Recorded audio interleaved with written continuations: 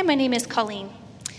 The Old Testament reading is found in Joel chapter 2, verses 1 through 3 and 12 and 13. Blow the horn in Zion, give a shout on my holy mountain. Let all the people of the land tremble, for the day of the Lord is coming. It is near, a day of darkness and no light, a day of clouds and thick darkness. Like blackness spread out upon the mountains, a great and powerful army comes, unlike any that has ever come before them, or will after them after centuries ahead. In front of them a fire consumes, and behind them a flame burns. Land ahead of them is like Eden's garden, but they leave behind them a barren wasteland. Nothing escapes them. Yet even now, says the Lord, return to me with all your hearts, with fasting, with weeping, and with sorrow. Tear your hearts and not your clothing. Return to the Lord your God, for he is merciful and compassionate, very patient, full of faithful love, and ready to forgive. The word of the Lord. Hi, my name is Wanda, and the New Testament reading is found in Romans 8, 1 through 3, CEB. So now there isn't any condemnation for those who are in Christ Jesus. The law of the Spirit of life in Christ Jesus has set you free from the law of sin and death. God has done what was impossible for the law, since it was weak because of selfishness. God condemned sin in the body by sending his own Son to deal with the sin in the same body as humans who are controlled by sin. The word of the Lord.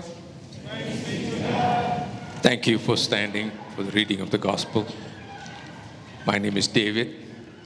The gospel reading is found in Matthew chapter 13, verses 24 to 26. Jesus told them another parable. The kingdom of heaven is like someone who planted good seed in his field. While people were sleeping, an enemy came and planted weeds among the wheat and went away. When the stalks sprouted and bore grain, then the weeds also appeared. The gospel of the Lord. Let's remain standing as we pray. Father, thank you for your word. Thank you for the way that you speak to us by your Holy Spirit. So come, Holy Spirit, we pray, and open up our hearts and our minds to see, to hear, to understand, and to believe, so that you can conform us into the image of your Son, Jesus Christ. And everybody said, Amen. You may be seated. Well, good morning, everybody. Great to see you today. Welcome, welcome, welcome to New Life Downtown. My name is Glenn Packiam. I get to serve here as the pastor at New Life Downtown. We're one of the 6 congregations at New Life Church, and it's just great to be with all of you today. Just quick little survey here. How many of you, when you're installing a software update or signing up for some new subscription service, how many of you actually read the terms and conditions? Just curious. Anybody? Okay. All of you just do what I do. Scroll to the bottom, click yes. Okay. Do you ever just sit up at night and all of a sudden wonder, what did I just say yes to? Right? And that's why some of you will copy and paste things on Facebook like, I revoke all rights to use my image and stories, just in case I've accidentally given all those away, right? We're starting a new series today called The Kingdom is Like. Leading up to Easter, we did the series on the book of 1 Samuel, and we tracked with the life of a guy named Samuel and a couple of kings named Saul and David, and we called the series Kingdom in Chaos, and it was about how God brings his rule on earth as it is in heaven, and how God wants to involve human beings in it, but how reluctant we are to actually cooperate with God, and oftentimes we insist on ruling for ourselves and end up just multiplying chaos. And we said in that series, well, Jesus is the true king. He was the only one who could actually bring the kingdom. And so Easter Sunday was our big announcement of that. Yay, Jesus is the risen king. But here we are kind of breezing by this stuff so quickly that it's worth just pressing pause for a moment and saying, wait a minute, Jesus is king? Well, what's the kingdom like?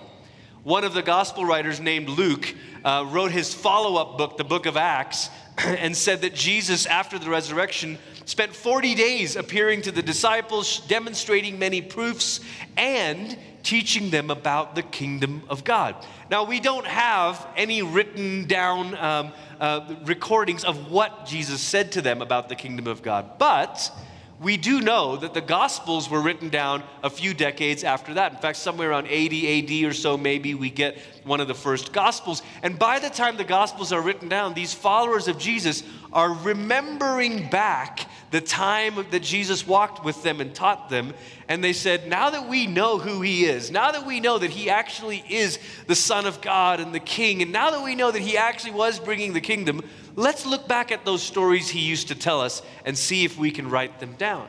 And so this is a series on the parables or the stories that Jesus told. And for the next 6 or 7 weeks, we're going to camp out specifically in Matthew's gospel because there are some specific stories in there that Matthew has Jesus say, this is what the kingdom is like.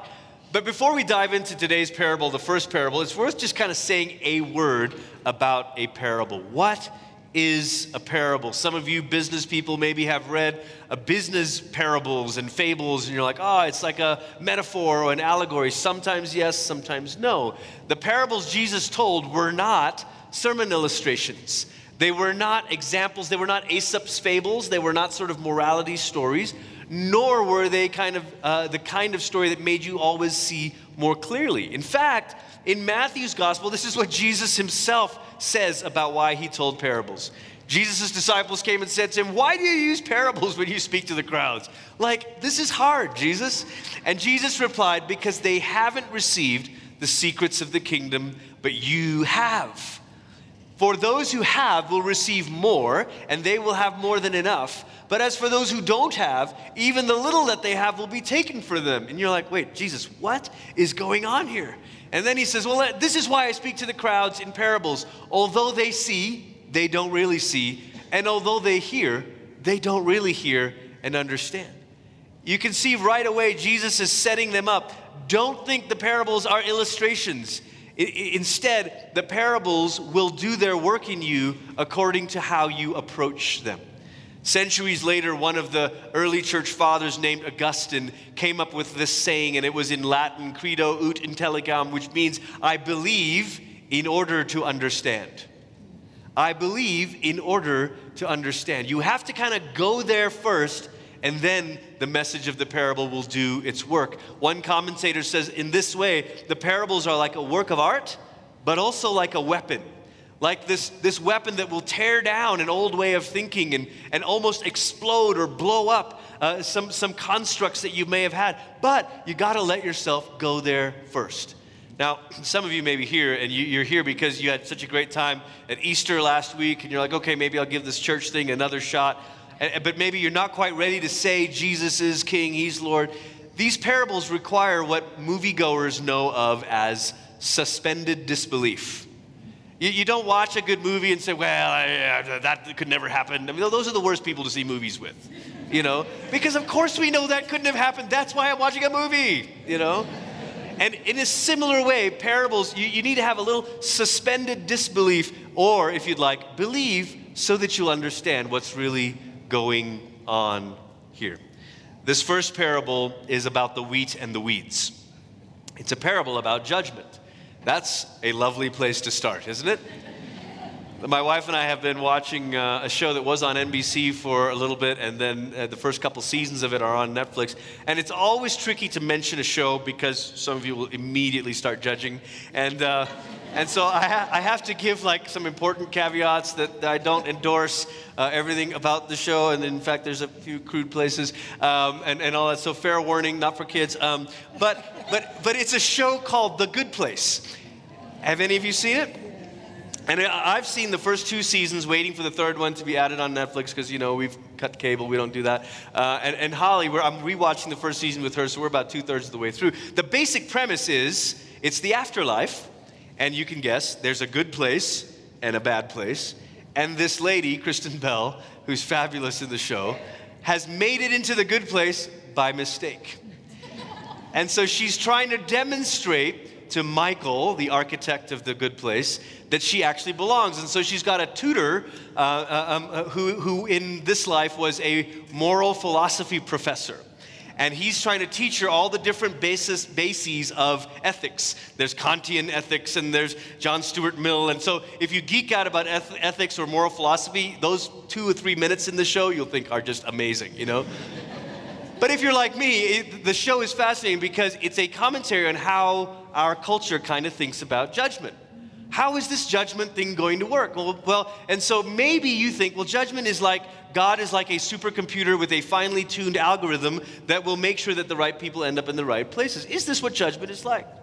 Others of you, the moment you hear the word judgment, you're like, oh, this is what I hate about Jesus stuff. This is what I hate about church. This is what I hate about religion. This is what I hate about Christianity. Why does there even have to be a judgment? You're like, okay, that's great. We're going to explore some of that today. Others of you, the question is not why does there have to be judgment? The question is, well, hurry up already, God, because if you haven't noticed, there's a lot of bad stuff going on. So if you're going to judge, come do your judgy thing right now. Go get that person. Right? And so it evokes strong feelings in us. Either, oh, I don't want a God who judges, or I want a God who will judge already. What do we do about judgment? So the parable opens this way, verse 24. If you got your Bible, you can follow along. If not, just feel free to read on the screen. Jesus told them another parable. The kingdom of heaven, now just pause for a minute. Don't be thrown off by the word heaven. This is not a story about heaven. Matthew uses this phrase, kingdom of heaven, as a way of saying the kingdom from the God who reigns in the heavens, over the heavens. So it's the kingdom from the heavens, not about heaven and harps and clouds and whatnot, okay? So the kingdom is like someone who planted good seed in his field while people were sleeping. An enemy came and planted weeds among the wheat and went away. And when the stalk sprouted and bore grain, then the weeds also appeared. And the servants of the landowner came and said to him, Master, didn't you plant good seed in your field? Then how is it that it has weeds? Side note, this is about to be the shortest answer to the problem of evil ever. Because this is basically what they're saying. Hey, you made a good world, right, God? So why are there bad things happening? And the master said, an enemy has done this, he answered. The servant said, well, do you want us to go and gather them? But the landowner said, no, because if you gather the weeds, you'll pull up the wheat along with them. Let both grow side by side until the harvest. And at harvest time, I'll say to the harvesters, first, gather the weeds and tie them together in bundles to be burned, but bring the wheat into my barn. Now, this is one of those peculiar parables where Jesus actually explains it. So skip down with me to verse 36. Jesus left the crowds and went into the house, and his disciples came to him and said, explain to us the parable of the weeds in the field. In other words, you already said that those who get it should get it, but we don't get it. So can you help us? Right? And Jesus replied, okay, I mean, this is almost like painfully like line by line here. The one who plants the good seed is the human one, or the Son of Man, Jesus. The field is the world. The good seeds are the followers of the kingdom, but the weeds are the followers of the evil one. The enemy who planted them is the devil. I mean, the harvest is the end of the present age. Jesus is just going, let's just spell this out. Harvesters are angels, and just as people gather weeds and burn them in the fire, so it will be at the end of the present age. The human one will send his angels, and they will gather out of his kingdom all things that cause people to fall away. In other words, evil. He will deal with evil and evildoers and all people who sin. God will deal, judgment is about dealing with evil and evildoers.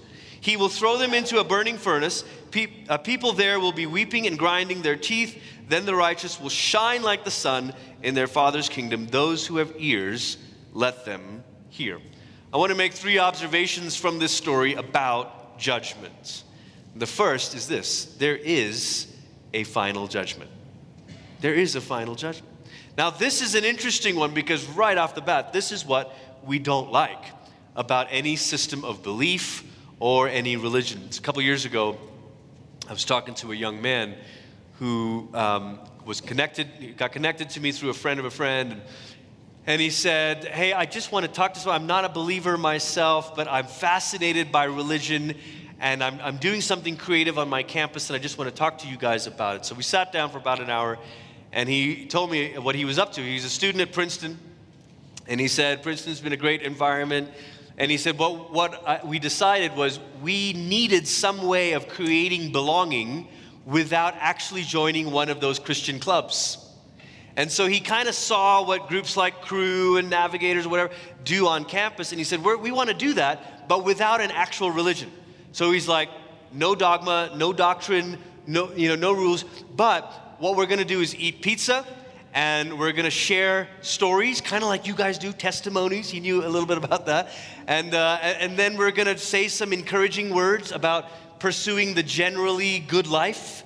And we're just going to be a strength to one another. So I listened, and we talked, with a great conversation about it. And I said, well, how's it going? He said, well, it's going really well, except that it's starting to grow. I said, oh, that's good.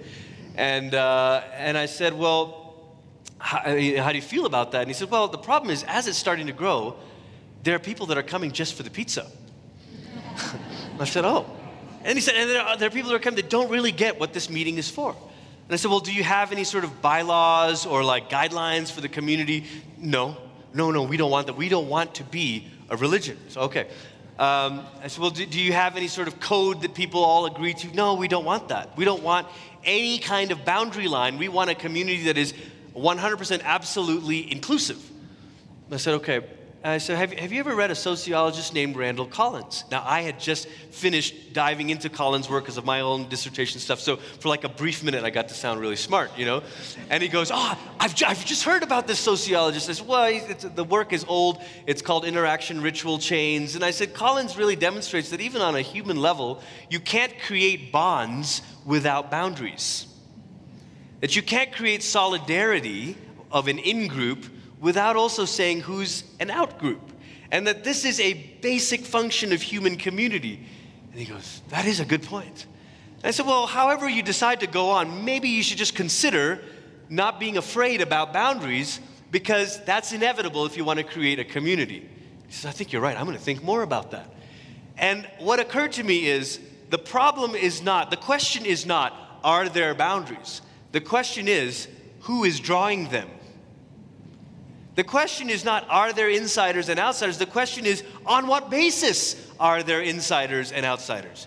Do we exclude because of non-good grounds like, race or gender? Or is there some sort of adherence to a credo or a commitment that says this is who's in and this is who's not? So maybe we are wrong to reject Christianity immediately because there's a sense of judgment and there's a sense of in and out. All groups have a line. What we need to know is who's drawing it and on what basis. So the second part of the first point is there is a final judgment and you can trust the judge. There is a final judgment and you can trust the judge. You know what this means? This means at least two things for us. One, you don't have to know every detail about what judgment is like. Can I relieve you of that pressure? Many of the images in the Bible, in the New Testament about judgment, are metaphors, are picture language, fire and all of this stuff. But some Christians have taken an overly literal approach to this to say, well, I know exactly what hell's going to be like. And then they take one more step and they say, and I know exactly who's there. But you don't have to know the details of what judgment looks like, nor do you have to decide who's going. There is a final judgment, and you can trust the judge.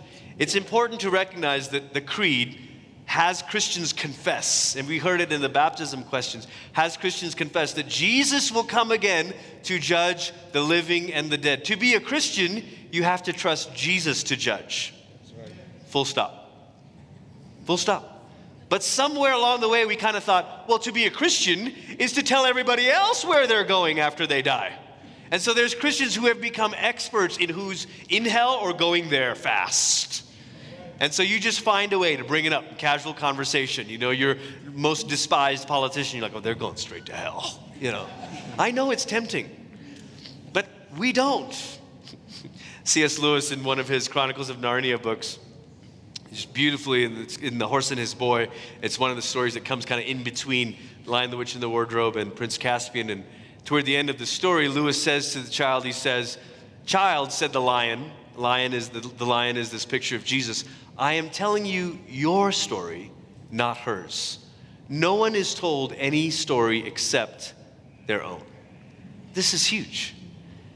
Because when we say there is a final judgment and you can trust the judge, it means you don't have to be an expert in somebody else's story. You don't have to say, well, I know without a doubt this is where it's going and this is where you're headed. Because, second observation from this parable, things are not always as they seem, but you'll have to wait and see. Things are not always as they seem, but you will have to wait and see. The Greek word behind bad seed is this word for a weed known as the darnel weed. Anyone heard of the darnel weed? I'm not a gardener, but this is what one commentator said about it. Its grains are poisonous, but its appearance looks almost identical to wheat. And when it's got slightly narrower leaves, but when it mixes in with the wheat crop, it renders the wheat crop commercially useless and potentially harmful. Because of its similar growth, the darnel infestation would not be readily apparent until the plants begin to form their little ears. And by that time, it's too late to eradicate the darnel weed without damaging the wheat, with which its roots are actually intertwined. The only solution is the painstaking work of separating the two after you've cut the stalks. Cut them all, and then it's exactly what the parable says. Things are not always as they seem, but you'll have to wait and see. One of the reasons why it's difficult to pronounce sure and certain judgment over another person is because trajectory, I'd like to suggest to you, trajectory is more important than status. And here's what I mean by that. Some people are not by status Christians. They don't go to church. But they're on this trajectory. They're exploring. They're leading. This is why we have Alpha, because we want to encourage people who are asking questions. We want to encourage people who are saying, I don't believe, but I have all these questions. We want that to happen. This last week, 44 guests showed up at Alpha on Tuesday night. Beautiful.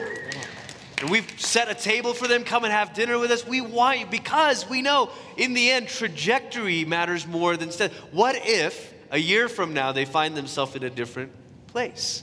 And then on the flip side, there are people who are in church, call themselves by the name Christian. Their status seems right. Check the box. That's my religion. But their trajectory is headed in the opposite direction. Things are not always as they seem, but you're going to have to wait and see. C.S. Lewis told this metaphor of a horse that could be trained to jump hurdles, and a Pegasus, which is the mythical winged horse that hadn't grown its wings yet. And he said, look, before the Pegasus has its wings, it may not be very good at jumping hurdles. And so you train a horse to jump hurdles, and you're like, that's a better horse. Put my money on that horse. But if you wait long enough, the Pegasus' wings will develop, and there's no hurdle too high that it cannot jump. What's that like? That's like seeing a person's life and like, oh, I met so-and-so, he's a Christian. What a lousy person. He was rude, he was foul-mouthed. And you're like, but you don't know where he is in his journey. Amen. You don't know where they are. What if they actually are a winged horse whose wings are just coming in? And you might meet someone else who comes from a nice family and is well-trained and has proper table manners. And you're like, that is such a good moral person. And no doubt you've heard people say, gosh, I know plenty of non-Christians who are way nicer than Christians. But that's not the point, is it? Because you can be nice, you can clear hurdles, but at some point you're going to fall short. Things are not always as they seem, but you're going to have to wait and see. I was talking the other day with some friends about a Christian leader, a teacher that we all used to admire 10, 15 years ago. I'm like, oh, this guy is so great, so clever, so wise. And then as time has gone on, he's slid into a different space and then a different space. And today, he's basically a spiritual entertainer who peddles a kind of generic spiritualist universalism. And we're like, well, that's a bummer. You see why things are not always as they seem, but you're going to have to wait it out. Right. We're going to have to wait and see how this ends. And then I think about C.S. Lewis himself, who, yes, Anglican, then atheist, then he was a spiritualist. Now, if you stopped and took a snapshot of his life when he was a spiritualist, you'd say, this guy's never going to make it. He believes in ghosts and all this stuff. And then he became a general theist, and then he became a Christian. You just don't know where the story's going. And maybe for some of you, this is actually really encouraging because you know people close to you. And you're like, I don't like where they are right now. Have you ever said that, felt that? And maybe your prayer is, God, I'm going to wait. I'm going to be patient. But Lord, would you bring them to a different place than where they are right now? Some of you parents waiting for prodigal adult children. Some of you roommates, friends, people that you have made memories with. And you're like, I don't know. What this parable says to us is don't go pulling weeds too fast. Don't be so sure you know how this story ends. You may not. Be patient. Wait. The other aspect of this idea of waiting and of patience reminds me of the movie Minority Report. Anybody seen that? A few years ago. The whole idea is this sort of brain trust kind of predicts who's going to commit a crime or a major crime and then preemptively arrests people. And you think, oh, this is the solution to evil in our society, is just predict. Have a smarter computer. Alexa, which of my neighbors is, But the problem, of course, as the movie shows, is this dilemma. Human beings are so dynamic, you don't know which way they're going to head. And so we can't say, look, I know what Josh is going to do tomorrow. So Josh, we're going to arrest you today based on what you're considering doing right now. You're like, well, I didn't do anything. It doesn't work that way. And so this is the answer, part of the response to the question of, well, why won't God act now? If God were to prevent every possibility of evil, he would also be precluding the possibility of repentance. Sit with that for a minute. If God were to prevent every possibility of evil, he would also be precluding the possibility of repentance. Think about that. And so we want God to say, God, if you already know who's going to do what, then why don't you just throw a lightning bolt at them right now? Smite them, almighty smiter. And this is why Peter writes in 2 Peter, he says, no, God is not slow to keep his promise, as some of you think of slowness, but he is patient towards you, not wanting anyone to perish, but all to change their hearts and lives. This is actually why for many Christians they stand against the death penalty, because for these Christians they would say, we don't have the right to end someone else's story because we don't know what other chapter could be ahead. We don't know what repentance, we don't know what turn, we don't know what change of heart, and we know God is patient. And so this willingness to wait it out over someone else's life is part of the message of this parable. Things are not always as they seem, but you're going to have to wait and see. Finally, the final observation is actually not from this parable, but from the rest of the New Testament. And that is that you can actually face judgment now. You're like, why would I want to do that? And find assurance for the future. You can face judgment now and find assurance for the future. Now, hang with me for a minute. In the Old Testament, Judgment Day was sometimes called the Day of the Lord. And they had all these sort of imagery connected with the darkness and fire and all of this stuff that was connected to the day of the Lord. If you ever venture into reading one of those small prophet books like Joel, which we heard from this morning, or Amos, which Pastor Jason has done a 40-day Bible study on the book of Amos. It's tremendous. I just read it during Lent. It's absolutely amazing. You'll discover that this day of the Lord thing is the idea of God bringing judgment and kind of salvation to his people, except that by the end of it they realize, no, they deserve judgment too. Now, have you ever wondered, and doubtless you have, why when the gospel writers tell the story of the crucifixion, they say, and the sky turned dark? And they use all of this apocalyptic language. It's because of that verse we heard today in Romans 8. Judgment Day happened on Good Friday. Judgment Day happened on Good Friday. God judged, Paul says, sin in the body of Christ Jesus. God brought his judgment down on sin and on behalf of every sinner. That means that if you say yes to Jesus, you will be united with him in his death and raised with him in his resurrection. Amen. For you, judgment is already over. Come on. Over. Okay, I'm going to say it again so that you can explode with gratitude here, okay? Paul in Romans, Paul builds this crescendo. All have sinned, all this stuff. And then he says, and now there's no more condemnation if you're in Christ. In other words, your judgment day has already occurred. If you identify with Jesus Christ, you've already passed through it.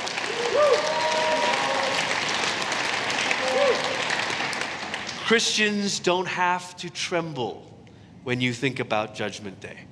You don't have to. It's already happened. You identified with Christ. Christ took the judgment for us. And now we've been raised with him. we are more fully ourselves than we've ever been because God has restored us. And Jesus presents us to the Father. He's cleaned us up, restored us, and said, look, your beloved son and your beloved daughter. And God says, yes, you're mine. And it's a tragedy that in so many churches, Christians have had this sort of wagged over their heads. Well, I know you're good now, but judgment's coming, sister. One day there'll be a movie played of your life. Remember that one? Oh, no. What did Paul mean when he said, your life is hidden with Christ? What did he mean that he said, for those who are in Christ, there's no more condemnation, judgment, it's over. The dark day of the Lord is over. Amen. And that's why in the day of Pentecost, Luke uses a different image. He uses fire, but now it's not fire of judgment. It's the fire of purification and of empowerment. That's what the followers of Jesus get. Jesus has already taken our judgment. We've shared it with him now by faith in him. And now what do we get? We get the fire of his Spirit. Hallelujah. So when you read a parable like this and it says, well, the wheat and the weeds and it's going to be thrown in the fire. If you're in Christ, you can say, well, that's already happened. It's already happened. I'm not saying that nothing left for you to do. No, you've committed to this life now. Dietrich Bonhoeffer, the German theologian, he said it this way: the cross comes at the beginning of our life with Christ, not at the end. Listen to this quote. The cross is laid on every Christian. The first Christ's suffering, which every person must experience, is the call to abandon the attachments of this world. Bonhoeffer is saying there is going to be a giving up, but it happens at the beginning of the story. That's right. You experience the death of judgment at the very beginning of this. And then he says, it is that dying of the old self which is the result of his encounter with Christ. Then as we embark upon discipleship, we surrender ourselves to Christ in union with his death. The most powerful part of the good news is that in Christ's death and resurrection, we are united with him. It's already happened. Judgment has already happened. Resurrection's already happened. We give over our lives to death, and thus it begins. Somebody say, begins. It begins. This is how it begins. Now listen to this sentence here. The cross is not the terrible end to an otherwise God-fearing and happy life. But this is how some of you as Christians think about judgment. You're like, I'm trying to do my best, but life's hard, and once in a while I say a curse word, but I'm doing okay. But is God going to give me a cross at the end of it and say, wah, Bonhoeffer said, no, the cross comes at the beginning. It's not the end of an otherwise God-fearing life, but it meets us at the beginning of our communion with Christ. Amen. When Christ calls a person, he bids him come and die. Amen. Come and die. That's why water baptism today is so beautiful. Because that's what those 7 individuals did before the whole church. They said, my life's over. It's been nice. See you later. Actually, I won't. I'm going to be raised up. Paul said it this way in Galatians 2. I have been crucified with Christ. Nevertheless, I live, yet not I, but Christ who lives in me. Amen. Amen. Amen. Come on. You can't make yourself wheat. You can't make yourself not weeds. The way into it is to say, without Christ, I am weed. I am this poisonous darnel weed. I'm part of what's infecting the world. But in Christ, I've already gone through the fire of judgment, and I've been raised up, and I am good seed. I'm wheat now. I will bear fruit. My life will be for the good and for the life of the world, to the glory of God. Amen? Amen, amen, amen. Thank you for joining us today at New Life Downtown. You can return to our website at newlifechurch.org/downtown to find out more about the church and how you can get connected. You can email us with any questions that you have. We look forward to getting to know you a little bit better. Feel free to follow us on social media as well. We're ready to welcome you into the family of God at New Life Downtown.